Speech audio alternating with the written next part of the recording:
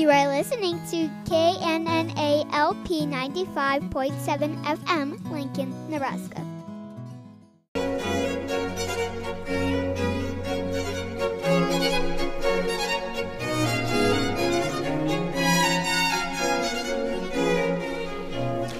There seems to be a perception among Christians that Lutherans are somehow against holy living or against good works. And yet in the Catechism we confess that we ask God's name to be holy among us, and that this takes place when the Word of God is taught in its truth and purity, and we as children of God lead holy lives according to God's Word. God says, be holy, be perfect, as I, the Lord your God, am holy and perfect. But does he really mean it? Stay tuned for Equipping the Saints with Pastors Clint Poppy and Adam Moline.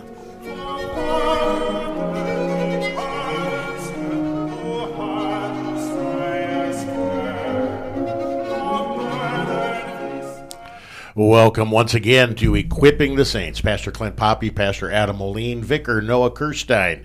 We serve the saints at Good Shepherd Lutheran Church in Lincoln, Nebraska. Thanks for tuning in.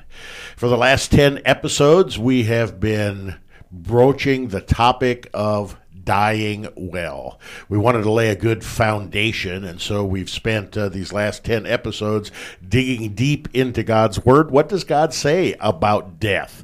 Why do people die? What is the answer to death? And of course, that answer is Jesus Christ, who says, I am the resurrection and the life. Whoever believes in me will never die. And that is our great comfort and our great hope, our great promise. And to die well means to die with faith in Christ Jesus.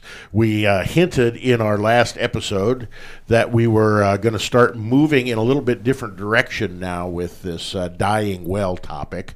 And we want to talk about the practical applications of many of the things that we've talked about over the last several weeks. The death is a reality. Death is something that all of us will face unless Jesus comes again in power and might and glory before we die. And so to die well is to die in Christ. But there are some practical applications with regard to our own death. And what I'm talking about here is the time of death. No one knows the date or the time, but it could come suddenly. It could come after a prolonged illness, and we want to have as much as possible. We want to have our ducks in a row, can I say it that way, with regard to our final plans. We want to have our ducks in a row with regard to the funeral service, which is really, in a way, the last best confession of faith that we make as a Christian. And so these are some of the topics that we want to talk about over the next several episodes. And Pastor, we're just kind of beginning this particular topic right now. What about people who might say, "Well, I'm too young to be thinking about funeral plans. I'm too young to be thinking about end-of-life issues." How might you respond to someone, your age or younger? Yeah, I'd say that doesn't really have any bearing on whether you are going to die or not. Yes, we all hope and pray that we live to be old, but the truth is that young people are dying today just like old people are dying, and it's been that way always. When I was in college, there was a young man who was, I think, a year younger than me, and right after I graduated from college, he was in the gym at the university playing basketball and had a heart attack. 22 years old, died right there on the basketball court, and that sort of thing can happen. There's car accidents, there's illnesses, there's all sorts of things, and so rather than to play fast and loose and to gamble with it, the Christian should be ready to die at any moment and be prepared for that in Christ. it has been my experience that many Christians will verbalize the fact, yeah, I know I'm going to die one day. Yeah, I know I'm mortal. And yet deep down, they're really hoping that God is going to make that one great exception when it comes to them. That, I don't need to think about this. This is too morbid of a topic or too fatalistic of a topic. Vicar, you're even younger than Pastor Moline, and would probably be almost the age of one of my grandsons. So, what do people your age think about when it comes to death? Do they think about it at all? Maybe you don't have a wide range of experience on this topic, but what are your insights here? For the most part, you really don't think about death at all. It's just not something that you want to burden yourself with. You're young, you're energetic, you have your whole life ahead of you. It's not even a blip on the radar. And what are you, about 25? 27. 27. Oh. Yes. What about people who are 27-ish? Do you think about death with regard to parents and grandparents and things like that? Certainly by this point, maybe a few grandparents have died. If your grandparents are exceptionally old, perhaps. I mean, there's variance there. But you are in this chapter of life where you begin to see your parents age. And maybe in that way, you're being confronted with this topic of death seriously, maybe for the first time. Yeah, I think little kids, the first time the goldfish jumps out of the bowl, or the dog or cat gets run over by the mailman, all of a sudden you realize that death exists, and it's a little bit of a shock. And one thing that I've noticed over the years is how some parents catechize their children with regard to death. And maybe that's the topic for a whole episode in and of itself. But I have seen parents that would refuse to let their kids go to a funeral because they don't want their kids to be confronted with death. Pastor? Yeah, I've seen that as well. And I think that kind of is, in a sense, denying our oneness as the body of Christ. I think it's good for us to have people of all ages and to always be there and interacting with them and to make friends with, church grandparents, and when they pass, to go to their funerals and see that and watch the confession of faith, because in that sense, it does prepare us for our own demise, because we've seen ones that we love in church that have died. Then we can see our grandparents die, our parents die, and all these things are both teaching us that that's coming for us, but then also preparing us for giving us the opportunity to consider our own mortality and to prepare accordingly. Maybe that's the way to say it. Well, I went to a parochial school, and growing up, it was not uncommon to have, especially the older boys, be drug out of class and be the acolyte for a funeral service. Church was just right across the street from the school.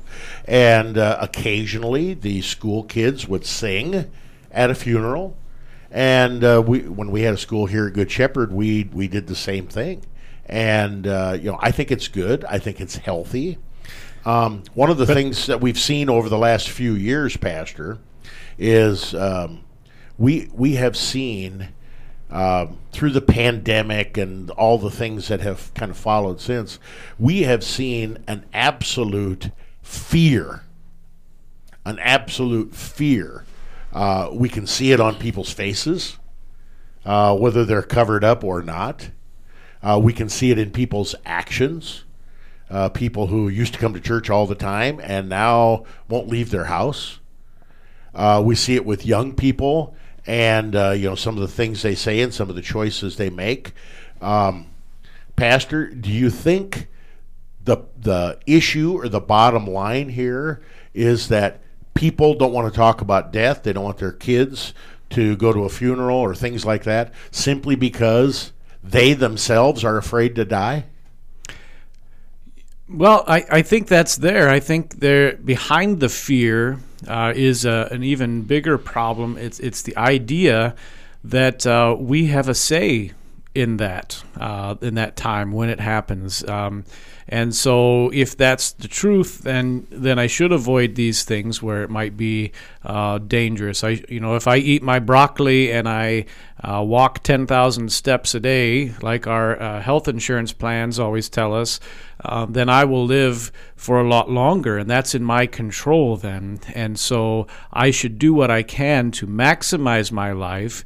And behind this idea of it being in our control is also this idea that this is the most important part here now in our life, which is in a sense a denial of God's promises of what is to come also. And so from this does spring fear, right? If it's up to me and I have a say in it and I want to maximize the amount of time that I have, then I should be afraid of things that potentially could lessen that. Now, I'm not saying that you should go and jump out of airplanes or learn how to walk across a tightrope, on the Grand Canyon or anything like that.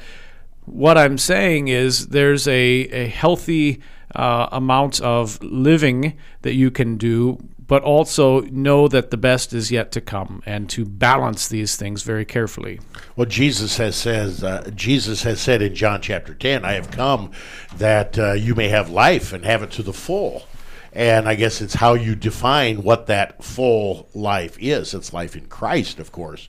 So, Pastor, I guess as you were talking there, maybe there are two sides to the same coin.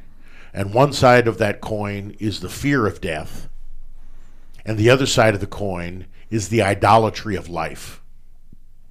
What's the answer? What's the antidote to both of those? Well, the answer and the antidote to both of those is Christ, who is Lord of life and has defeated death and the grave and lives and reigns to all eternity. And so if that's the antidote, then the answer in our own lives for all of this is to get more Jesus. Maybe that's a simple way to say it, or to be in church more, to be in God's house more, and to receive those gifts that He freely gives. It is definitely to get more Jesus, because that drives away our fears, all of our fears, including our fear of death, and to get more Jesus, more of the Word of God, being in God's house, fed with His Word and sacraments. We have a proper understanding based on God's Word what that full life looks like. It doesn't mean winning the lottery. It doesn't mean perpetual vacation or never working again. It doesn't mean so many of these things that we have dangled in front of us like carrots in front of a rabbit. It means living in our vocation. It means hearing God's word and receiving God's gifts, and knowing, absolutely knowing for sure and certain that we are in Christ's hands, and that nothing or no one can snatch us out. That is the confidence that we have. That is the assurance that we have. And that's literally what it means to die well. Pastor, we got about 20 seconds. Yeah, I think as we think about these things, we'll find how we die well, and what we plan for when we die begins early in our life and affects our entire life. And that not that we're like ancient Egyptians and everything is about dying, but rather for us as Christians, everything is about living and living forever in Jesus. Well said. Well said. We need to take a break. Equipping the Saints. God's richest blessings. We'll be right back. You are listening to KNNA LP 95.7 FM, Lincoln, Nebraska.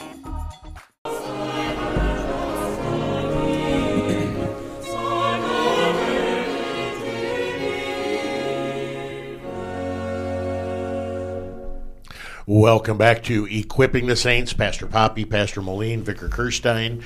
We are serving the saints at Good Shepherd Lutheran Church in Lincoln, Nebraska. Thanks for tuning in. Starting with episode 30, we began a topic called Dying Well. We worked our way through several very, very key sections of Scripture. 2 Corinthians 5, John chapter 11, Genesis 3, Psalm 23, and we talked about how these sections of Scripture teach us what it means to be a Christian, why death has come into the world, why death is nothing for us to fear, because Christ has conquered sin, death, and the grave for us. This episode 40, we want to talk now about final plans and final preparations. We want to talk about funeral planning, of course, but unless someone dies suddenly, which certainly does happen, unless somebody dies suddenly, oftentimes there is a period of time, sometimes a long period of time, where death seems to be imminent, where our focus is more and more on a particular sickness or ailment, or being homebound, or being in a nursing home, some of these kind of things. And I think we would be remiss if we skipped right to the funeral planning and didn't talk about some of these other things. So let me just give you a scenario, Pastor. Oh, you want to make a comment first? Well, I'd just say even for us as Christians, really, at the moment of our baptism, it already becomes something we begin to think about and plan for and consider, and our entire life then is thinking about that fact and preparing for it, and then what is to come afterwards. And so, yeah, I agree with you completely, just maybe even a little bit broader than that. Okay. Well, it's not uncommon for, when a baby is born, for mom and dad or grandma and grandpa to buy an insurance policy on the child. That's we wouldn't think anything of that. Almost everybody that I know has a family doctor and a pediatrician for their kids in case their kids get sick, and hopefully they can get care and treatment and medicines and those kind of things to keep them going. So we realize that sickness sometimes leads to death. And so all of these things are around us, and yet sometimes when it comes to the spiritual aspect, we maybe fall short. We maybe are remiss. Let me just throw out some scenarios and get your feedback on how a Christian, with regard to final planning and final preparations, with the whole understanding of dying well, dying in Christ Jesus, how some of these scenarios might play out, and how the church and how the pastor would fit into this. So let's say, for example, somebody is feeling sick, and this sickness has been lingering for a while. They've been hesitant to go to the doctor. Maybe they don't want bad news. Maybe they don't think it's that serious. Maybe they don't have insurance. Whatever reason. Finally, they go to the doctor, and they get a diagnosis that is not favorable. Maybe it is something like cancer. Maybe it is heart disease. Maybe it's Parkinson's or diabetes or dementia, something that would last even longer. You've got this diagnosis. Now what? What role does the church play in this? What role does the pastor play in this? What advice can you give us, Pastor? How should the Christian who wants to be faithful to God's word and also faithful with regard to family responsibilities, how should this person proceed? Yeah, I think they should tell their pastor about it, and they should tell their congregation about it. Ask their congregation to pray for their situation as they deal with it. And as a congregation then, in that same sense, to talk about it broadly, the congregation should also help to care for the person, right? This is where hospitals eventually come out of, historically speaking, as Christians caring for one another in times of need. So Christians can help them, take them to appointments, doctor's appointments, help care for them, help watch over them. If they're unable to care for themselves, bring food, clean their house, all sorts of things. And communicating with the church allows this to happen. Now, that's in a perfect world, of course. I think in our modern day, we've kind of divided ourselves out. We think to ourselves, well, this is something family should take care of, and not the church. Shouldn't bother the pastor because he's busy. I shouldn't bother the church because it's kind of personal, or I'm afraid what so and so will think. And that's kind of backwards thinking. We're here as the body of Christ, and when one part is injured, the rest of the body works to care for that part, and that's really the way that it ought to work. Let the pastor know. Let your family members know where you go to church and what the pastor's number is too, so that if something takes a turn and you're incapacitated, they know how to get a hold of your pastor, and even have the conversation with your pastor and your congregation members about if or when things finally do take that turn, this is what I'd like to have happen, so that the church knows. Have that conversation with your family so that they know.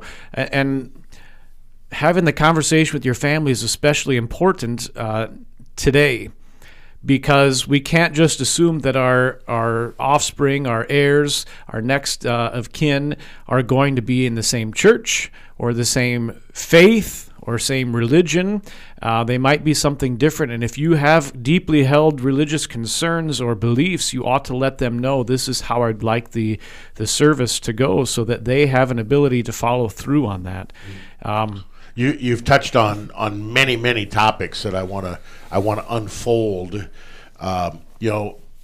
It's been my experience that about maybe 10 or 15% of the people in the congregation are really pretty good at this, and will let their pastor know and want prayers from the church, and will accept and receive help. Many members of the church that, again, about 15% or so, when they see someone's name in the prayers, they'll make a phone call, they'll send a card, they'll offer their help. We pray in the post-communion collect that this sacrament would strengthen our faith toward God and our love toward others. This is a great expression of that love toward others. It's also been my experience, Pastor, that about half of the members of the congregation don't tell you anything. You don't know anything. Now, with the advent of Facebook, sometimes you hear second and third hand because they've posted something on Facebook. But we have way, way, way, way, way too many people in our congregations that don't tell the pastor anything. And so we've got to hear it from some other source. And so I think this is something that we really need to stress, and we really need to encourage our congregation members that when there is a problem, for yourself, for your family members, for your aging parents, for your brother-in-law who lives in Timbuktu, share these burdens with your pastor and receive counsel from God's Word. Thoughts? Yeah, and when you share with the pastor, find a way to make sure he's able to keep track of it. And what I mean is this: schedule a time to come in and talk to him outside the Sunday morning service time, or write down what's going on a piece of paper and give it to him. And I'm going to talk about my own limitations here, and you can agree or disagree, Pastor Poppy. On Sunday mornings, you have 220 5-second conversations with 220 different people as they go out of church. And after that, it's tough to go back through and catalog to make sure you remember every single thing that you needed to from all those conversations. And if you write it down and hand them a piece of paper, either to get an appointment or that has kind of some of those details on there, that will help us as pastors keep track of it and be able to minister to you more effectively. Yeah, That's just my... No, I would agree with you wholeheartedly. And the older I get, I've always prided myself. I don't think sinful pride, but thanks be to God, I've always prided myself. I had a really good memory. And the older I get, my memory is not as sharp as it used to be. And to write things down, to schedule a time to come in, to sit down and talk, I think is very, very important. Now, while we still have time in this segment on this topic, does this mean that the pastor, somebody comes in and shares some issue with them, health related or otherwise, does this mean that the pastor is going to run right home and tell his wife, and that the pastor is going to spread it all over church, and that my hemorrhoid surgery is now going to be public information, and I want to keep that private? What does it mean when the person contacts the pastor, and what is the pastor promising to do with regard to that visit? Yeah, as a pastor, I always have that conversation with the person, can we add you to the prayers? And if they say yes, then the question is, what shall we say? Should we say medical issues? We just have your name. So talking to the pastor gives the opportunity to kind of lay these things out for yourself. The pastor should not just unilaterally go around telling everyone about Pastor Poppy's hemorrhoid surgery or whatever, since you brought it up. Well, I was trying to use this as an example of something that would be a little more embarrassing, little more private. I have no problem sitting, folks. It's other activity that I'm starting to lose interest in. Yeah. So. It's the pastor shouldn't just do that unilaterally, but we still request prayers, even sometimes on a very general or nondescript purpose, and your comfort level can determine a lot of what the prayers are for. And so have that conversation with the pastor and make sure you're clear with the pastor on those things so that he can act accordingly. And if you ask your pastor to keep something confidential, your pastor will keep it confidential. I learned very, very early on that sometimes people like to pump other people for information, whether that be the elders of the church or the pastor's wife or whatever. And this is something that most pastors take very, very seriously. And current vicar is single; he doesn't have to worry about this, but not now. But if the Lord blesses him with a wife, the Lord calls the pastor to be the pastor. He does not call the wife to be the co-pastor. And so these things stay with the pastor, not with anybody else, unless there is explicit instruction and permission from the person with the issue or with the prayer request. Yeah, in fact, my wife learns more of these sorts of things from people trying to get additional information out of her than in any other way. I mean, because people will say, oh, I hear so-and-so had such and such. What do you know about it? And she'll be like, I don't know anything now that you told me is the first thing that I've heard. And so in that way, when you're asking the pastor's wife that way, you're really the one breaking the eighth commandment. Yes, and after 3 or 4 of those kind of comments from your wife, she'll get a lot less of those questions. This is Equipping the Saints. We'll be right back. Don't change that dial. You are listening to KNNA-LP 95.7 FM, Lincoln, Nebraska.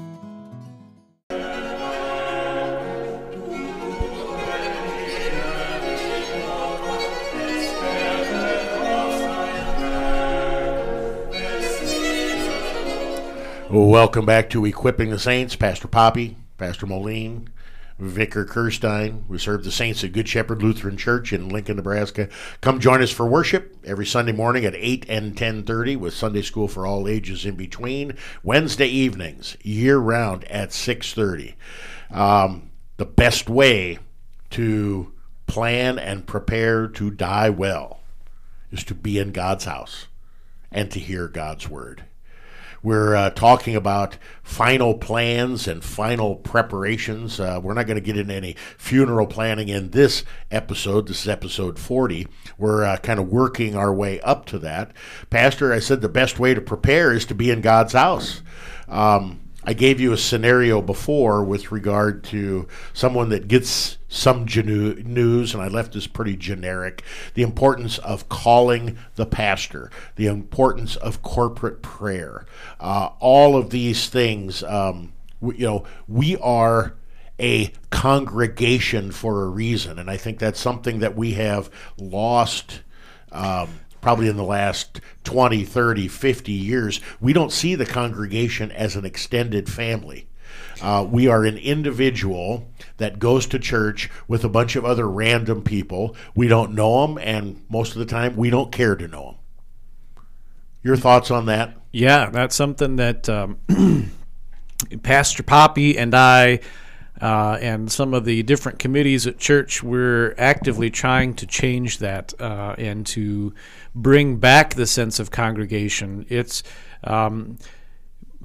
to quote again, I know I quoted this earlier, Paul's words, right? We're not the bodies of Christ. We are the body, singular, of Christ. And that means that we all care for each other and love each other and want to know what's going on in each other's life. We've become so individualistic in our modern society that we're uncomfortable with that. And I think it needs to change, and we need to be actively finding ways to both care about the people around us, but also then be cared for about them. That's another part of it, right? You talk to people who are fine going out and taking care of the people around them who are in need, but when it turns around and they're the ones that are in need, they suddenly are uncomfortable with, well, somebody's going to bring me food. It needs to be the whole way around. It makes me think back to when, I think it's because we're in a big city, right? And we're in a big city. We aren't unified by anything except for our confession of faith. We have so many different things and so many different hats and so many different rings. But if we could be a community again, and to have, when I was in a small town, somebody died at 8 o'clock in the morning, and I got over there at 9 o'clock in the morning, and already there was so much food that people had brought that there was no place to sit. And if we could be a community like that again, and we're trying to do this by bringing food to families when they have a baby or when they have a time of need, and we just are not having the response that we'd like to have. Yeah, not only do we not have people send a card or bring food, we have lots of people who won't even show up for a funeral, and that is. I think that's part of the size of the community that we live in, and I think part of it is this growing individual understanding or thinking of our faith. And this is contrary to God's word. The church, local congregations, these are created by God. God knows that we need this extended family, and to reject this extended family or to despise this extended family is to reject and despise God's word. Am I saying that too strongly? No, and I don't know how it's crept in. I mean, I have my guesses, but they are at this point guesses.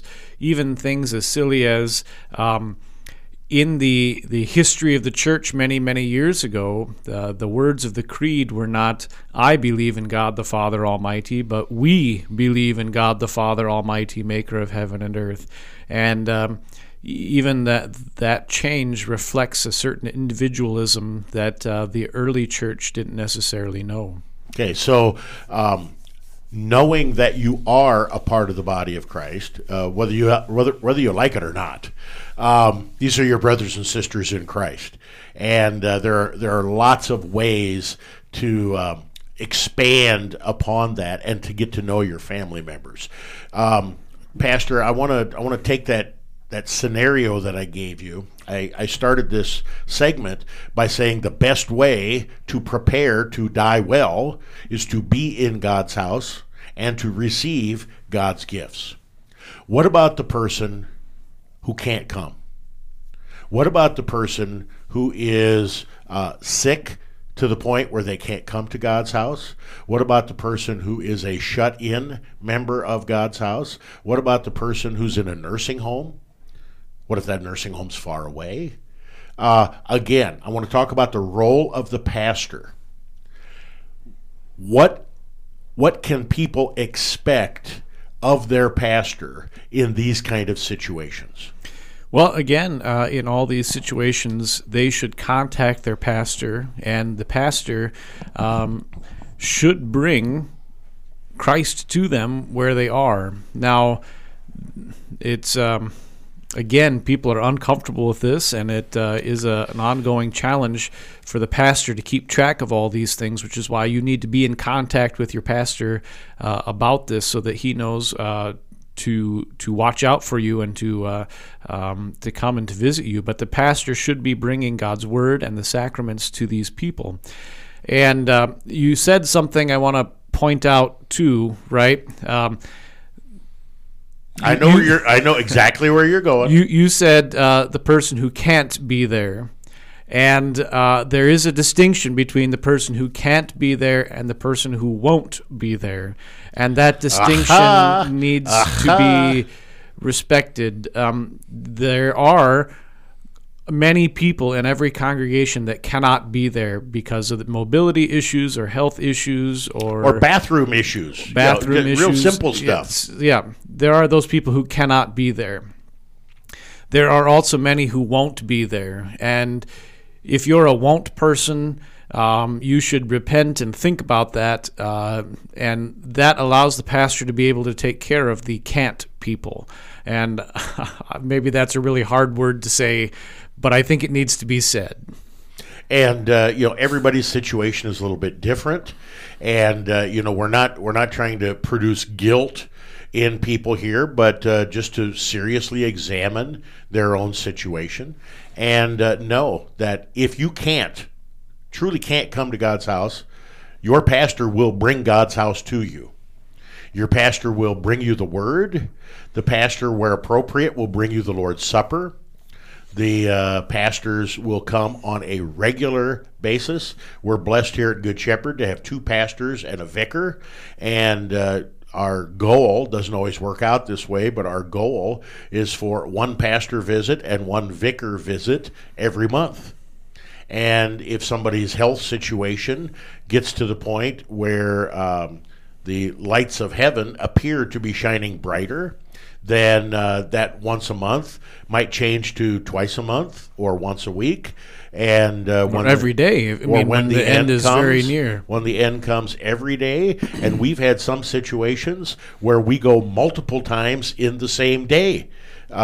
Just because we don't know what's going on, and we want to comfort that individual. We want God's word ringing in their ears. That's what we want. And we're not going to tell them anything new. We're going to remind them of the promises that they have heard again and again and again. We want to remind them of God's love for them, even if they can't remember their own name. God will not forget them. And just because sometimes these visits might seem a little bit uncomfortable, or you're worried about the house being cluttered, or the smell from the bathroom stuff, or whatever, folks, we've seen it all. We've seen it all. And we're it's not only our job. Quite frankly, as a pastor, it is perhaps the most fulfilling thing that I do. To be able to bring God's word. And yeah, sure, sometimes I've heard the story 25 times already, but I'm happy to hear it the 26th time. And I guarantee you I will respond as if it's the first time that I heard the story. And this is what a faithful shepherd does, and it brings great joy, and to see the joy in people's faces, because so many times people are just lonely, and we're not glorified visitors. We're visitors bringing the very, very word of life. Vicar, I know you didn't get a chance to do much visiting, seminary time, COVID, all that kind of stuff. You're getting your feet wet with visiting now. as a representative of Christ, as a representative of Good Shepherd Lutheran Church, what are some of your impressions with regard to some of the visits you have made? I would say that oftentimes when you're shut in like that, whether it's in your home or in a facility, you do get lonely. And it's such a great joy to be there with a shut-in, around God's Word, giving them not only a word from God, but then also just sitting with them, being the body of Christ together. I have gotten feedback from several of the folks that you have visited, and the feedback has been universally positive. How much they enjoy your visits, finding out about you and your family, finding out about Florida Boy in the colds of Nebraska, and then allowing you to grow in your formation to become a pastor right there on the job training. And it is such a great blessing. It is such a great blessing, and it is something that we have that's kind of unique at Good Shepherd, because high pastoral care, and this has nothing to do with laws that are passed in Colorado with regard to wacky tobacco, but high pastoral care, meaning the utmost pastoral care regarding visitation. Pastor, visitation overall and the importance of it in you as a pastor. Well, I think it's really important for the pastor to do for the sake of the individual being visited. But then, since we're on the topic of dying well, right, these are the conversations about faith, about Christ, about your life, that also then shape your last confession, as it will be presented in both the funeral and then also the sermon that the pastor writes. And it's not that the funeral sermon will be about you per se. It will be about how Christ has saved you. And the conversations about the different things, the way you met your spouse, the way you lived your life, the committees and boards and volunteer things that you did, the things that are important to you, that will be helpful to the pastor in writing and crafting a sermon that is able to show how Christ has saved you from sin, death, and the power of the devil when that funeral does come.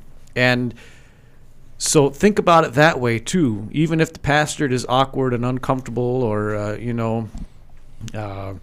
whatever it is, that's something that you get to do to help craft that for that last day.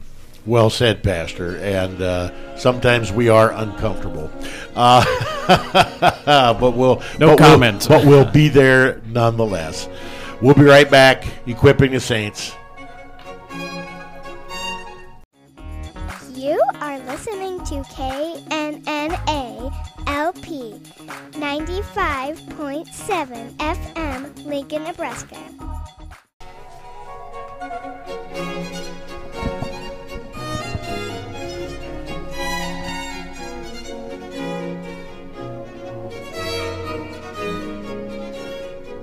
Welcome back to Equipping the Saints. Pastor Poppy, Pastor Moline, Vicar Kirstein. We serve the saints at Good Shepherd Lutheran Church in Lincoln, Nebraska. Thanks for tuning in. We've been talking in this episode 40 about final plans and final preparations. Pastor, early on you made the comment that you can't take for granted that everybody's family members are members of the same church, that everybody's family members are members of the same confession, that everybody's family members are even Christian. When someone is sick or shut in, confined to a nursing home or other type of care facility, and the pastor is making regular visits, what is the role of the extended family with regard to whether they are members of the same congregation as their parent or child who's ever in the facility? What are some of the issues that can come up with regard to family members, and what would be a good goal with regard to the relationship between pastor, member of the congregation, and extended family? Yeah, well, I think there's many things we should talk about. First off, if you're the individual who's going to be needing the care and the visits, you should visit both with the pastor and then with your heir or medical power of attorney or whoever and say, here's my pastor, here's what I would like to have both for visitation and then also for when I pass away in a funeral. And if you have a written out plan, that's very helpful. And talk through it with that next of kin so that they're aware of it as well. 98% of the time, they'll want to respect your wishes in that regard. And I'd say 93% of the time, the conversation has never happened and they're just kind of shooting from the hip and don't know. So it's important for you to have that conversation and to say, here's what I'm expecting and here's what I'd like to have done. The next thing I'd say is from the perspective of your pastors, we're going to be respectful of these people, and we're not going to just go in there and try and start a fight with them if they're a Presbyterian instead of a Lutheran or anything like that. We're going to, when we come in, we're going to be there to bring you God's Word and the sacraments. Now, we're going to do so according to Christ's institution, which means we're not going to be communing everyone and their dog in the hospital or anything like that. We're going to be taking care of you as our member in church, but we're going to be kind and respectful and careful with that person that is your next of kin. It's also not, don't have in your mind that, Pastor Poppy and Pastor Moline are going to convert them on your deathbed. That's not why we're there either. We're there to bring the word, and we will do so faithfully. And if it converts them, praise be to God, but that's not our purpose. I think, is that a fine way to say that? Not our purpose? Yeah, and that's not even our goal. With regard to that, our goal is to provide the best pastoral care for our member. And we want to be faithful in doing that in every way, shape, and form. Not only faithful with our visitation, but faithful with the content of that visitation. I'm sure you've been put in awkward situations, as have I, with regard to, the sentimentality. Oh, it would sure be nice if the whole family could have the Lord's Supper together, that kind of a thing. And it's not only uncomfortable for the pastor, but it's usually uncomfortable for the family members too. And so the practice that we have in the Lutheran Church is going to remain the practice that we have as we bring church to you. That's not going to change. And we'll have more to talk about when we get to the actual funeral service itself. Folks, you know your family. You know if there is the potential for this becoming an issue.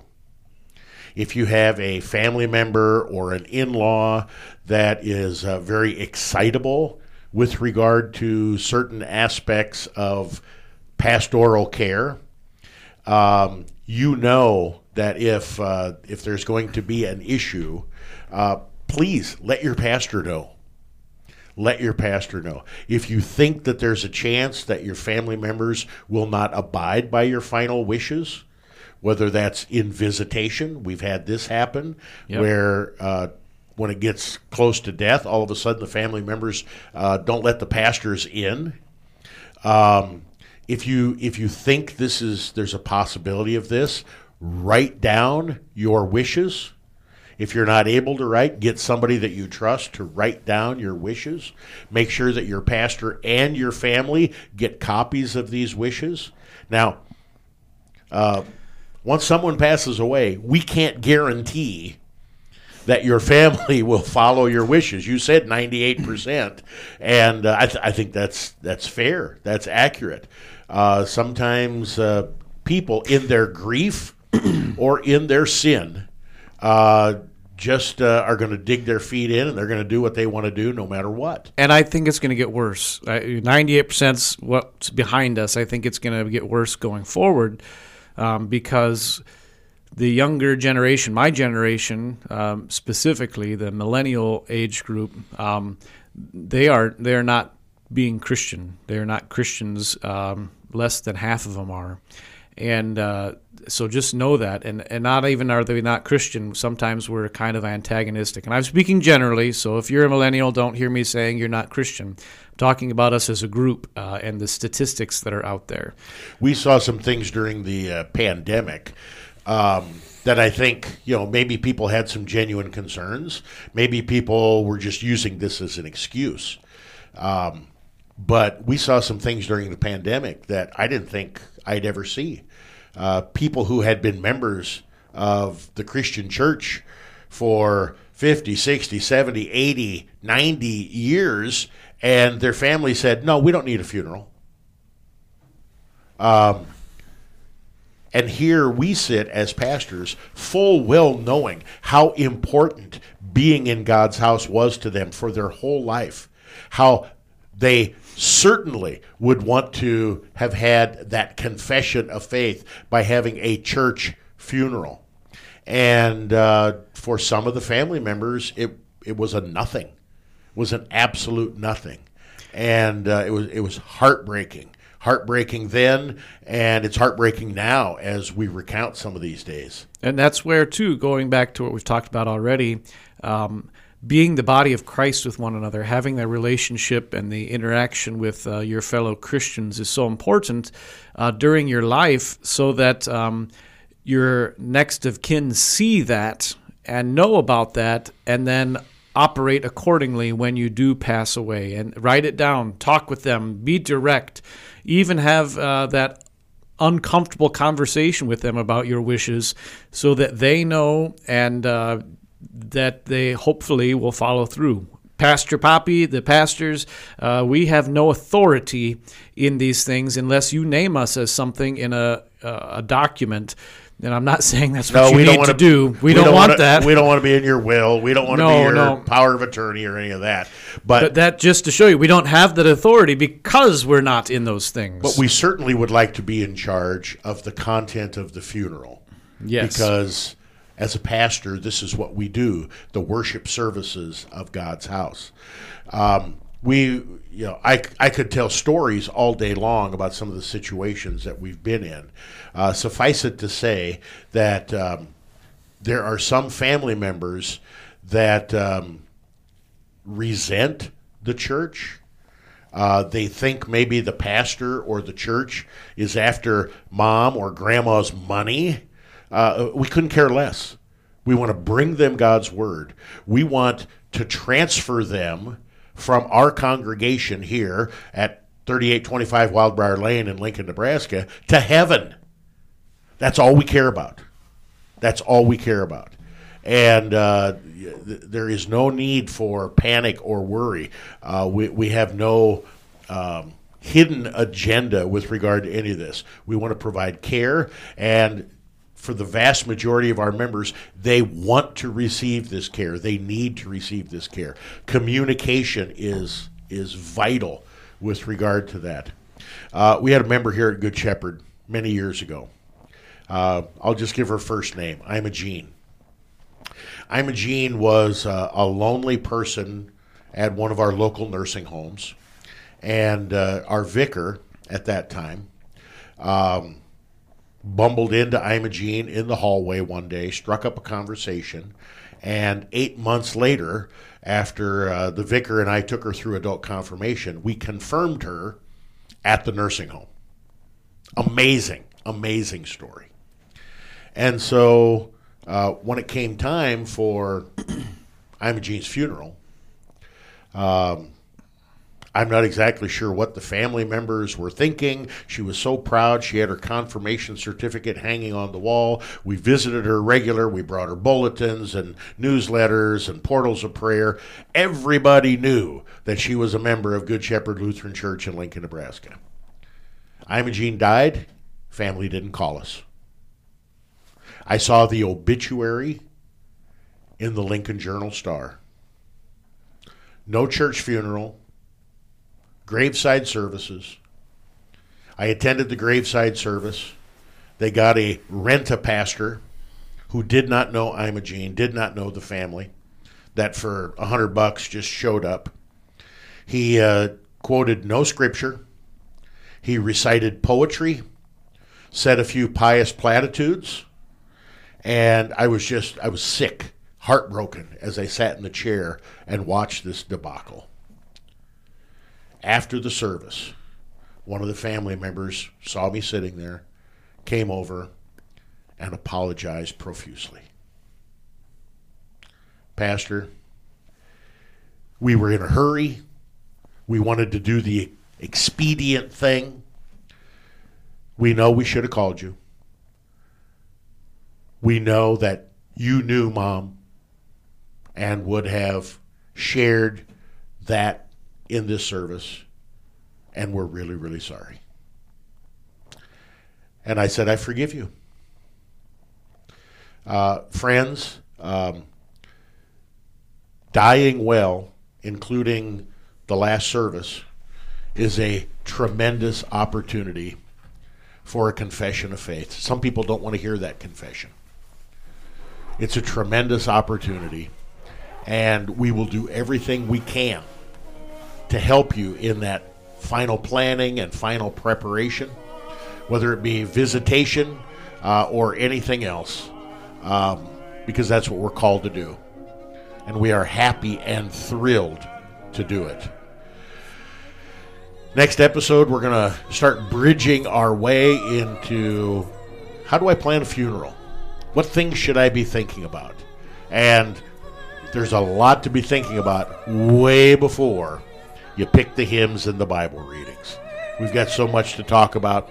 Thank you for listening to episode 40 of Equipping the Saints, God's richest blessings in Christ.